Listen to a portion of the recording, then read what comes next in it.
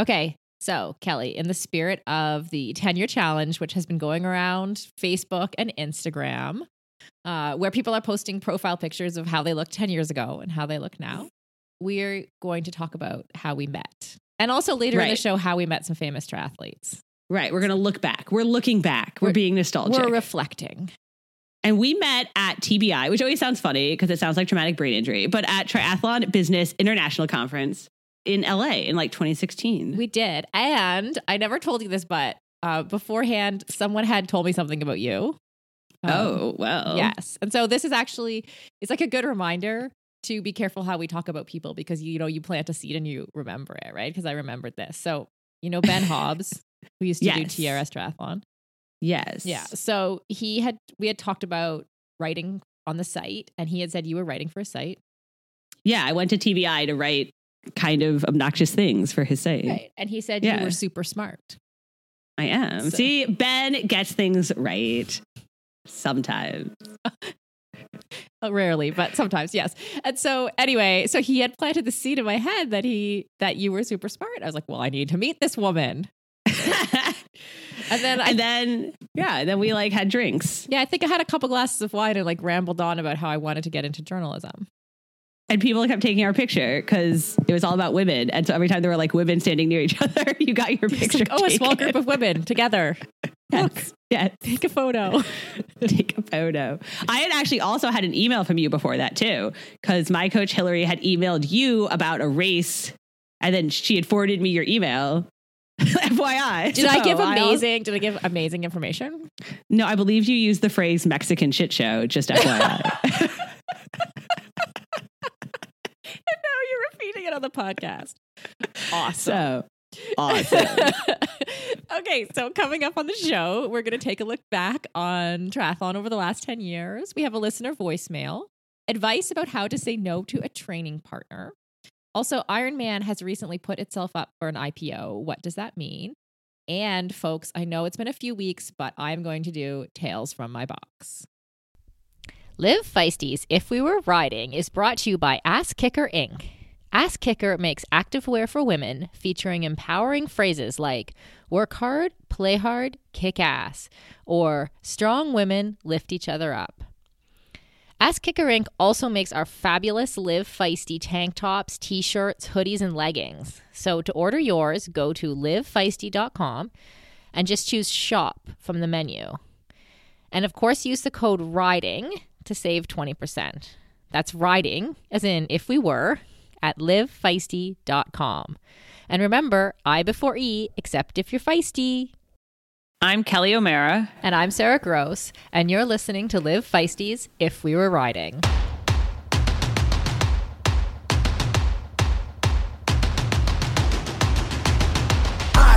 My time.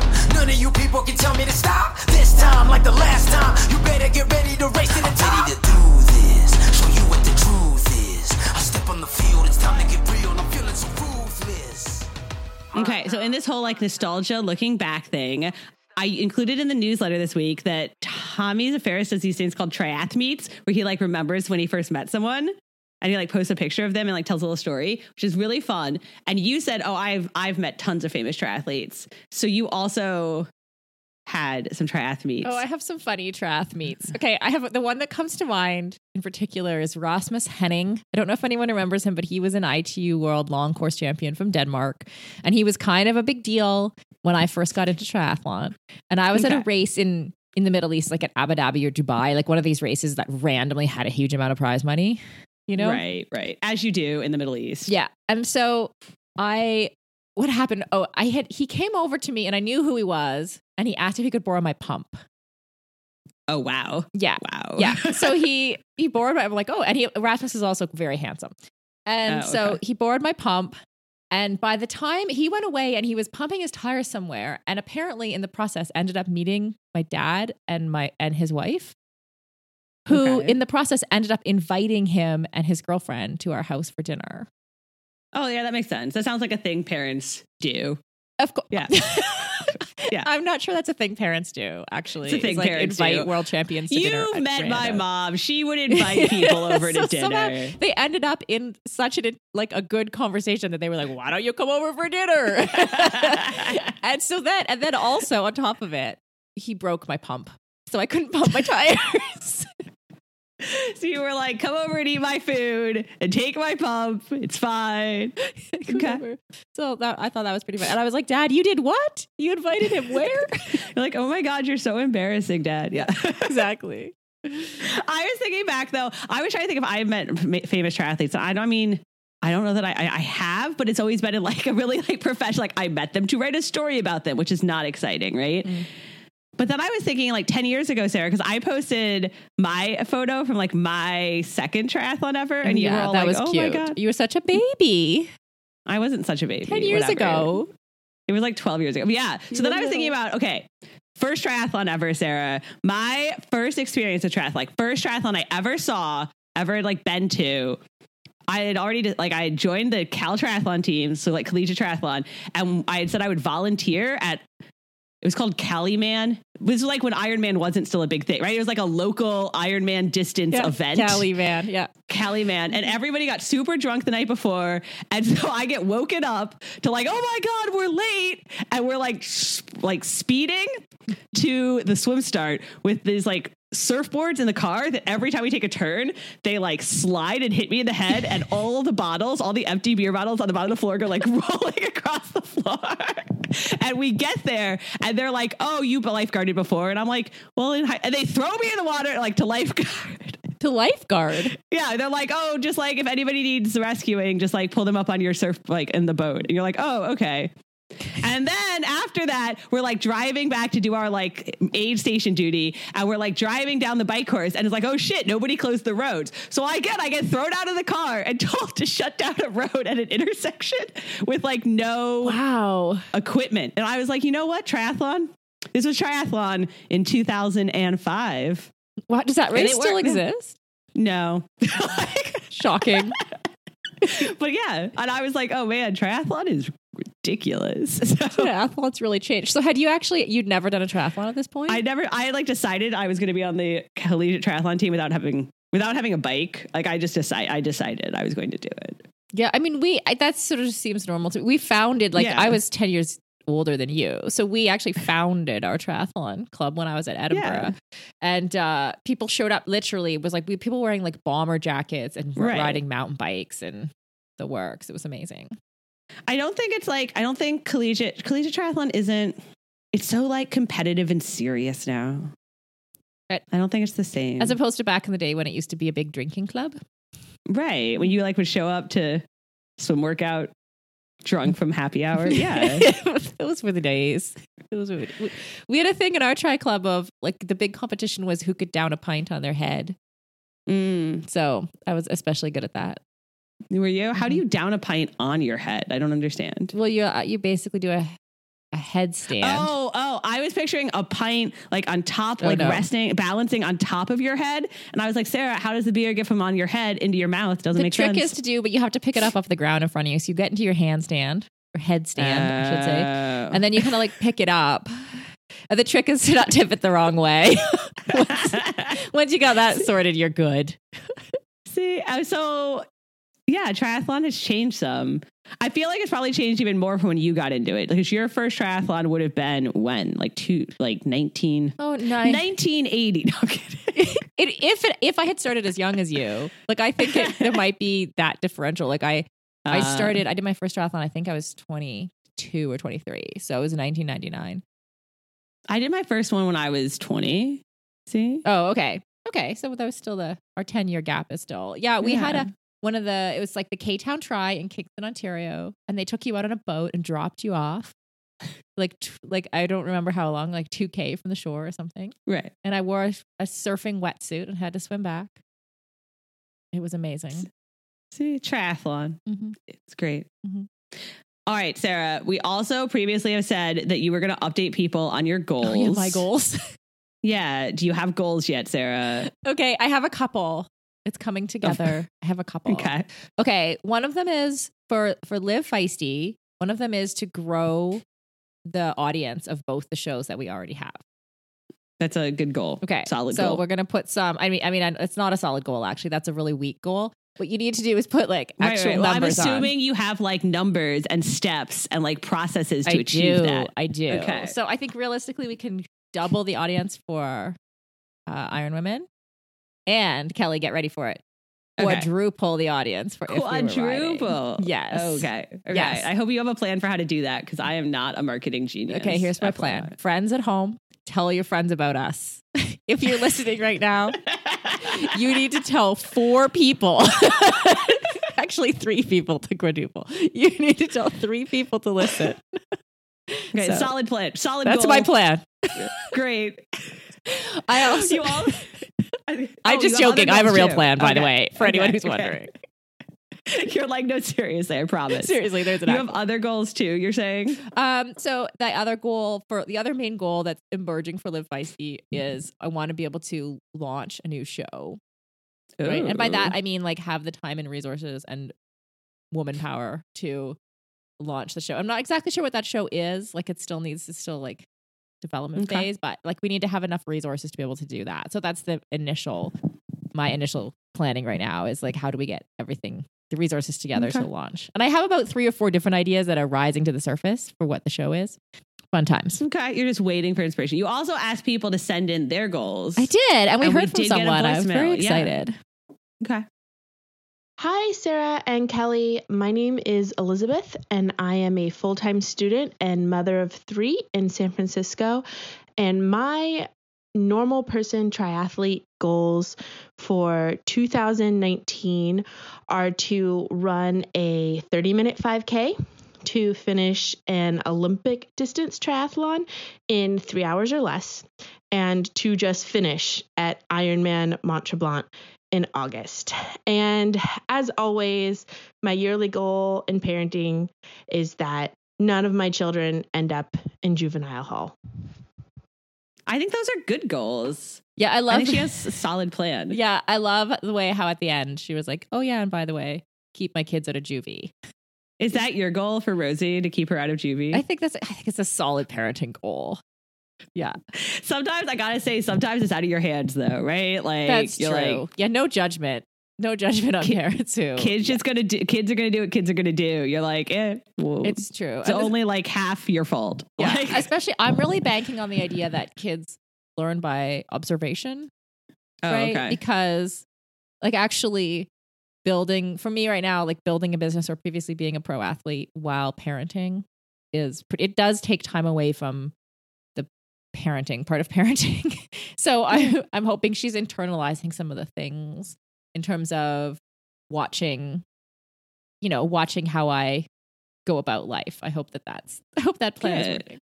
It's totally working. As a kid, I spent like my parents, I think you know this, my mom was like 2 weeks out of college when I was born. So I spent a lot of time at like their work and bars, and my dad's wrestling. He was a wrestling coach. I like, you just hang out, you figure it out. I was backstage at a lot of theater. Like, you're a kid, you adapt. It's fine. Yeah. You like learn stuff. I agree. Whatever. I think kids learn a lot by observation.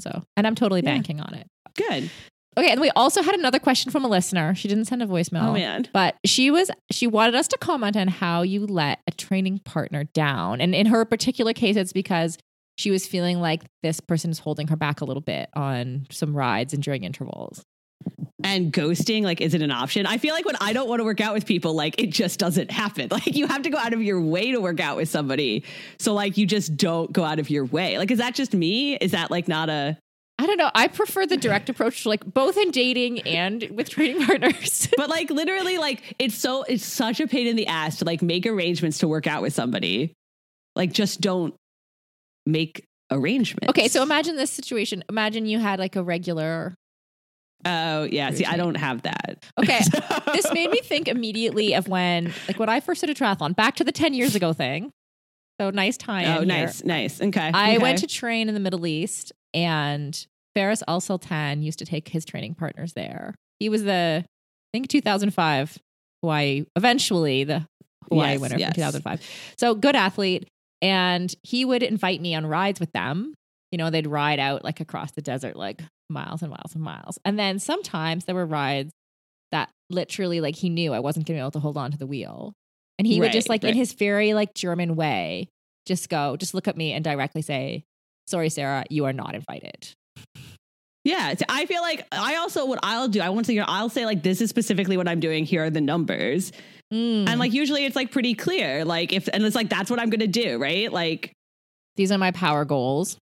Yeah. And like, it's funny sometimes when you like state power numbers, because like a lot of weekend warriors don't know power numbers. But side point. Yeah. Or it's hard to judge sometimes if someone's like, say someone's interval, they're holding 200 watts or something, and I can only hold 150. Like, can I stay on the wheel? Well, probably if my skills are good. Right. So, but like Steve and I, my husband and I, I've discussed this at length though, because he wants to make some kind of calculator to like calculate when things overlap. Like which workouts does it make sense to ride with somebody who's faster because like what you're doing like fits with what they're doing, right? Mm-hmm. And when does it make sense to go, like when can you keep up? Because like it doesn't make sense to run with your friend who's slower if you're doing intervals, but it makes sense to run with them if you're doing like an easy trail exploration, right? Like it depends on the day, and you got to find like where it fits, right? Like how it all comes together. Right. That sounds like a very complicated calculator.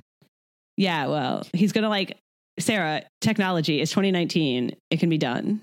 We used to have a great training group here in Tucson. I'm actually in Tucson right now. And on any given ride, there would be some really good athletes there, like often, Lindsay Corbin, Lisa Ribes, Leanda Cave on any day. So what we would do is like before we left for the ride, we would establish like who needs to do what. Right. And then we'd always default to the person who needs to do intervals. So sometimes if I remember there was one winter where I rode with Lindsay a lot, and if she had to do intervals or if we all had to do intervals, but they were different, we'd literally set up the ride. So we went to a location where we could all do our workout, and then we just regroup and ride home. Because sometimes they're in the middle of like those intervals in the middle of a 4-hour ride or 3-5-hour ride even. So that's how we worked it out. Like literally communication. So there's my answer. I'm going to go with communication. Oh, okay. Shocking. Right. I'm going to go with just ghosting. I think it works great. It's not a problem in my life. So I also think though, people also like, whatever, side point here, we're going down a hole, but I also think people too often get too obsessed with like running or riding with people who are faster than them. Sometimes you actually like, it is nice to have somebody who's like, sometimes you actually don't want to try and be always pushing yourself, because then you get in this like hole of like always trying to go faster and faster and keep up. Like sometimes you actually like the actual ideal partner maybe is someone who's a tiny bit slower than you, but can keep up. Or like the actual ideal training partner for me is like a guy who like isn't on a schedule, who's like my, you know what I'm saying? Yeah, but 100%. Or like you just make it arrangement. Again, back to the communication. You make an arrangement ahead of time. Is like if the person's slower than you, you're just like, stay on my wheel. I'm doing a 10-minute interval. And if you get dropped, I'm going to soft pedal during my recovery and we'll all be fine.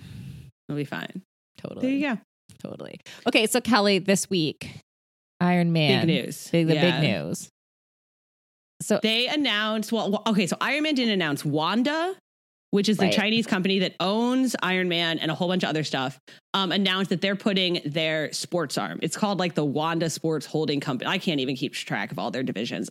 They want to do an IPO, an American IPO. So it's actually for like a bunch of stuff. And Iron Man, it's like, because they also own some Swiss company that owns some parts of like cycling. And that Swiss company is a much bigger company, right? Like it was worth. Yeah. It was worth a lot more, as I recall from the article. It was, but it was not like, we're not talking like 10 times more. No, we're talking like twice as much, maybe. Yeah. So they're going to do an IPO. They want like a $500 million IPO for all of it, which seems like, I don't know, we'll see. And so the big question, what everyone wants, like, obviously we've been expecting this for a while. There's been a lot of, like we being like triathletes. There's been a lot of rumors about Wanda having trouble in China, like financial trouble, not like life trouble, and that they were like looking for cash and they were possibly going to unload Iron Man. There were some rumors they were looking for a buyer, and that then there was rumors they were going to do an IPO. What does this mean for us, Sarah? Oh my gosh. Like for triathletes. You cannot expect me to answer that question. I was totally relying on you for wild speculation about what this means. Wild speculation. Yes. I mean, so like the wild speculation part is that generally like you go for an IPO because you want like to you want liquidity, right? Like you want the money from the business, right? It's like, it's one thing to have a business that you're like, this is worth X amount of dollars. But then when you go for an IPO, you can actually like have those dollars. Well, if it goes right, you can actually have those dollars. Right. But then obviously you're like beholden to shareholders, which is a totally different side point that I think is like bullshit, that the shareholder above all else is like a very recent phenomenon. Okay. In the US anyway. So then like usually it means then that you become more like, usually it makes you more focused on like profits for the shareholders, typically.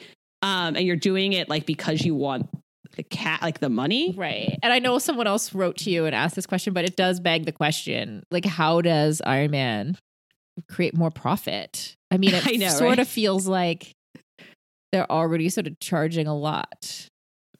It does, doesn't it? It does. I don't know. I mean, I don't know how they create more profit. Obviously, they could like cut costs more and like more things that we think are issues. The other like possibility, obviously, is like an influx of cash allows them to invest more. Okay, but that's a. See, I'm taking an optimistic. I like it. For the first time ever, folks, you heard it here. You heard it here. So I don't know. We'll see. I do think it's going to. It's one of those things where like nothing's going to change overnight on January 30th, but I do expect that we'll like see small change, like more and more small change. You know what I mean? Yeah. It will be interesting, and we'll keep track of it for you all. Don't worry. You know, our whole like our ongoing like it'll get worse before it gets better. Yeah, this may be like it'll get worse before it gets better part of the timeline. Right. That could be right about now. The other big news this week, though, Sarah, and this is my mom told me this was the first thing she clicked on in the newsletter. Because your mom's a fan of Javi. And so Javi Gomez is going back to ITU. And so so here's why I think this is super interesting. So Javi won his first ITU World Championship like 12 fucking years ago, which is some goddamn range. And then he like won the 70.3 World Championship. And then he like moved up to Ironman. He raced Kona last year, right? And now it didn't go well for him, right? I think he was like 10th or 11th, which obviously isn't like is good for most people. It's spectacular, but for Javi, isn't good for Javi. Yeah, people were betting on him to win when he like won the 70.3 world title and the ITU title in 1 week, like the year before. Anyway, and most people, at least in triathlon, once they move up to Kona, like once they move up in distance, they don't go back. And so the fact that he's like, actually, I'm going to go back to ITU. I'm going to try and make the 2020 team, medal at the Olympics. I think it's super interesting. I couldn't think of anyone else who has done this, who has like gone up in distance and then gone back down. I think it like just continues to prove that he is so fucking versatile. And I think it's interesting because within what it raises the question of like, what's a bigger deal, the Olympics or Kona? And outside triathlon, I think it's like Olympics hand down. Within triathlon, I think people actually like stop and think about, they're like, I don't know, you know? Yeah, actually you gave me pause there. My mind actually went to who makes more money. I bet the Kona winner makes more money. Yeah. I think like when I've seen the top list, like, yes, the Kona winner usually tops the list for the year, but then like the next 8 in the top 10 are all ITU athletes. Okay. You know what I'm saying? Yeah. Like, or even career wise, who makes more money? Right. So if you like, because Javi's the kind of guy who could come and win Kona multiple years in a row, and it happens every year instead of every 4 years. Right. True. Right. Oh, I think he'll be back. I think he'll be back at Kona in like 2021. Yeah, it does show impressive range. I mean, you have me there. It's really interesting. You know what made me think of actually? Jill Savage. She's a Canadian woman who won ITU World Championships like back in the day. Like this is 90s, going way back. Yeah, I was like, I don't even know who you're talking about. Like dating myself totally here. But she started in long course, and I think she won Ironman Canada and came 10th in Kona. And then before she started doing ITU and Olympic distance, and then she went, which is usually the opposite. I know. So, it's usually the other way. Yeah. But she had the thing that it wasn't even in the Olympics till 2000. So then she was probably like, oh shit, now I have a chance to go to the Olympics. Want to go to the Olympics. Because I feel like Chris McCormick also tried to do that a few years ago. He was like, oh shit, I want to go to the Olympics. That's right. And he like tried, and then it didn't like go well. Yeah, I remember. Right. You remember that? Yeah. Interesting. So as I was saying this, I was like trying to think of anyone else who has gone Kona and then gone back. And that was my only one I could think of. Okay. So Javi can do it. Like we all have faith. Of course, Javi can do it. Yeah. Yeah. Whatever. Of course he can do it. Okay. So coming up after the break, I'm going to do a tale from my box.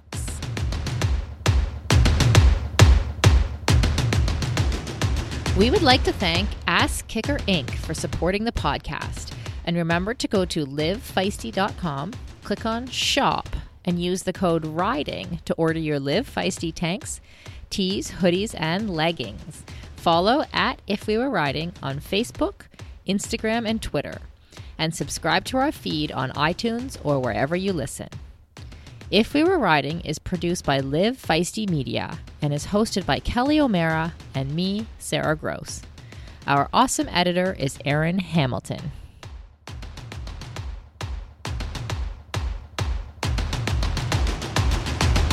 My time.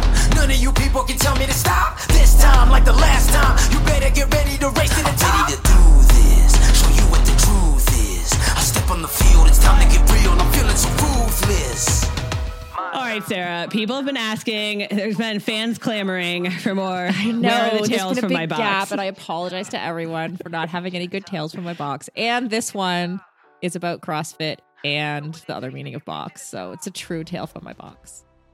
Okay, so for the first time in my life, I'm 42, and for the first time in my life, I'm using an IUD for birth control. Everyone raves about them. Oh, I got another email this week about birth control methods and that you should be using a cup. Have you ever tried a cup? I don't even know what that is. What's a cup? She said it's, I mean, it is what it sounds like. It's like a little cup that you like shove up there. Anyway, raved about it. Said it's way better than tampons. A little bit like a female condom. Yeah, it's like a cup. No, it's like a cup, and you put it up there, and then it captures all of the blood. That instead of a tampon. But that's not birth control. That's like for right. Sorry, that's not birth control. I don't know why I said birth control. Like the Dixie cup things. Yes. Anyway, Diva Cup. It's called the Diva Cup. Yes. It's been around for a while, and people do rave about it. Although I do know people someone who's it. like Diva Cup. It all went wrong on the pool deck, and like there was blood. Yeah, I don't. Anyway, when it goes wrong, it goes wrong. But people do tend to love it. I think that somehow that all connected in my head, Sarah. I know. was like, oh, people rave about IUDs. Somebody was raving to me about the Diva Cup this week. Want us to talk about it. I was like, oh, good. We could alienate our 4 male fans. And I think we just did. So you have an IUD. So after that, to your credit, I think that's maybe the first time you've had a brain fart on the show. And I have them all the time. So, so I get the IUD inserted, right? And they're like, no exercise for 24 hours, right? And I don't know. I actually kind of had pause on this because I'm like, okay, literally, like, can I now go to CrossFit and go freaking all out on all this stuff 24 hours later? Like, I think that's maybe not what they mean. Like, they probably mean 24 hours later, you could go for a gentle. I don't know. Was it also like, was it really painful? Because so I tried to get one and my body rejected it and it was super painful. And I know some people who were like, oh, I'm just going to bike home after. And then they literally were passed out in the. Oh, no, not for me. I had a very easy time of it. Okay. Yeah. So that part was easy. Okay. And then, so the reason I'm saying this about going to CrossFit 24 hours later is that I had no problems initially.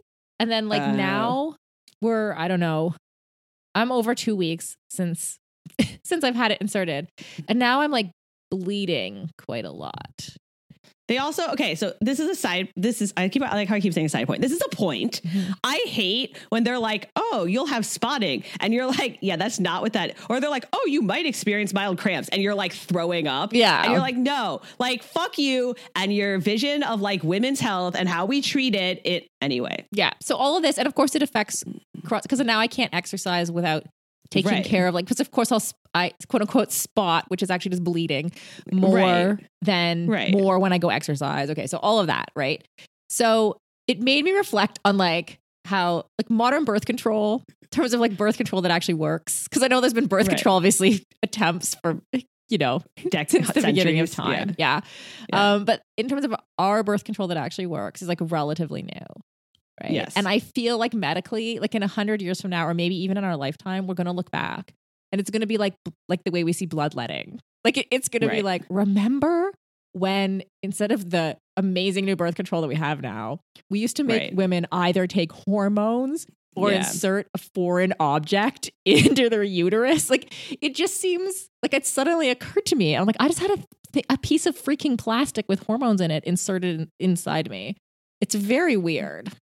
Oh, I know. And you had one of those. I have those all the time where you like step out for a second and you look down at something and you're like, this is fucked up. Yeah, no, I have those. Yeah. So this is a moment as I'm like, can't. Where you were like FDA literally wouldn't approve it now, hormonal birth control, because of all the issues and the side effects, the health consequences, which is like, don't take it away, FDA, please. I really enjoy my birth control. But it is like a holy shit, like, what the fuck? Yeah. What are we So doing? I'm just having a moment. I'm like marking this page.